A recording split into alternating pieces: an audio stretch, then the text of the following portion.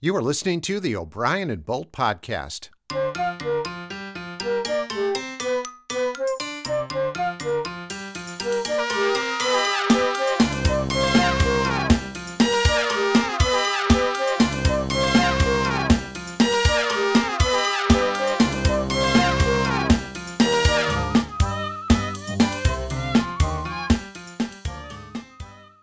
We like to inform as well as entertain on this program. On the line, Naomi Lombach. Naomi is an historian and an expert on George Washington. Welcome to the program, Naomi.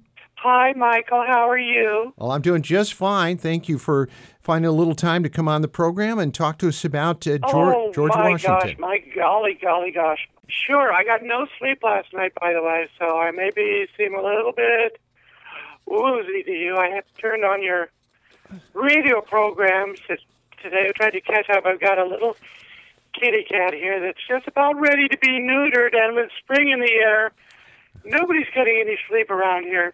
Oh, boy. Well, so I thought maybe you didn't get any sleep because you were so excited about George Washington's birthday, an important day. No, it was because the cat needs to be neutered. Oh. On April 30th, 1789, on the balcony of Federal Hall on Wall Street, New York City, George Washington took the oath of office to become the first elected president of the United States. And you bet your bottom dollar he did. What can you tell us about it? He's on the dollar. Yes, he is. Now, is that a good likeness of George Washington, do you think? Do you think he really looks like the image we see? I don't think you can ever do justice with portraiture and whatnot. That was a steel engraving. Mm-hmm. And he was a very, very, very handsome man. Uh-huh. So I don't think that pardon me? A very tall man, I understand. He was, for those days, most people were just tiny. You know, most of them were from Scotland. And, he was very, very tall. He stood out in the crowd, that's for sure. You know, big, brawny, first in war, first in peace, first in the hearts of all of our countrymen. And I never married, but he was the father of our country. I've heard that about him. Now, how did he get that nickname? And I imagine he was, or could have been, fathered any number of children. But I don't think he ever did have any children. You know what I think personally? I don't think he liked Martha. Real? Now, he may have liked her. He may look good on his arm. She may have been considered what we call today a trophy wife. But I think his heart was somewhere else. I really do. Now, what do you base that on? Research? Well, he always kept his hand inside his coat there, crossing the river there, the Delaware. Well, what do you think that signified? He was just, he felt a little, I think he was lonely. I think he needed somebody to talk to, somebody to share. I mean, can you imagine Valley Forge freezing to death with a bunch of soldiers and very little to eat there? He needed a good home-cooked meal and a warm blanket. Sure. How did they... Someplace soft to rest his head after everything he'd been through. Well, how did they ever get together in the first place, George and Martha Washington? How did they meet, and how did they end up getting married? Well, you know, I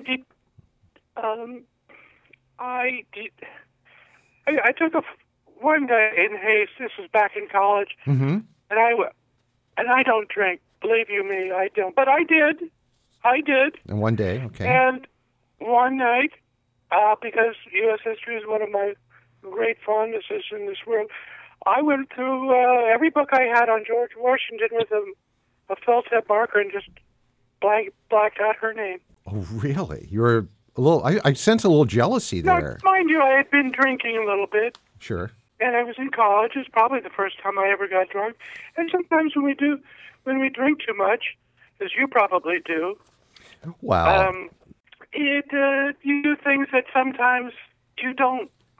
You do things that you want to do that were buried somewhere deep down inside.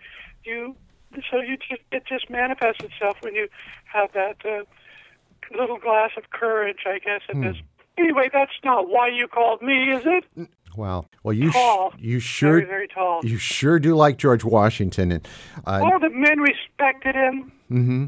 You know, he gave an order; they followed it. Believe you me. Oh, sure. And he was the one who was tough, very tough, rough, very rough tough, and tough, right? tall. Yeah. Right, and he established the tradition that a president would only serve 2 terms. And They wanted him for 3, you bet, but sure.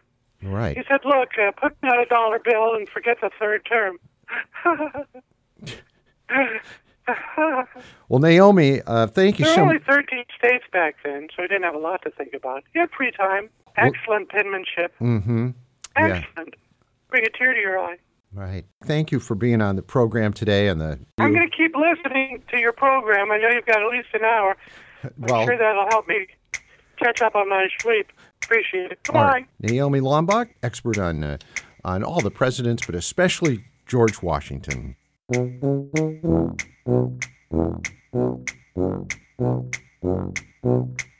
You've been listening to O'Brien and Bolt, the podcast. I'm Michael O'Brien. And I'm Jeff Bolt. And our job is to entertain as well as inform. You know, if you like what you heard today, please give us a big thumbs up on your source for all your podcasts. And you can find us on Facebook at O'Brien and Bolt. Thanks.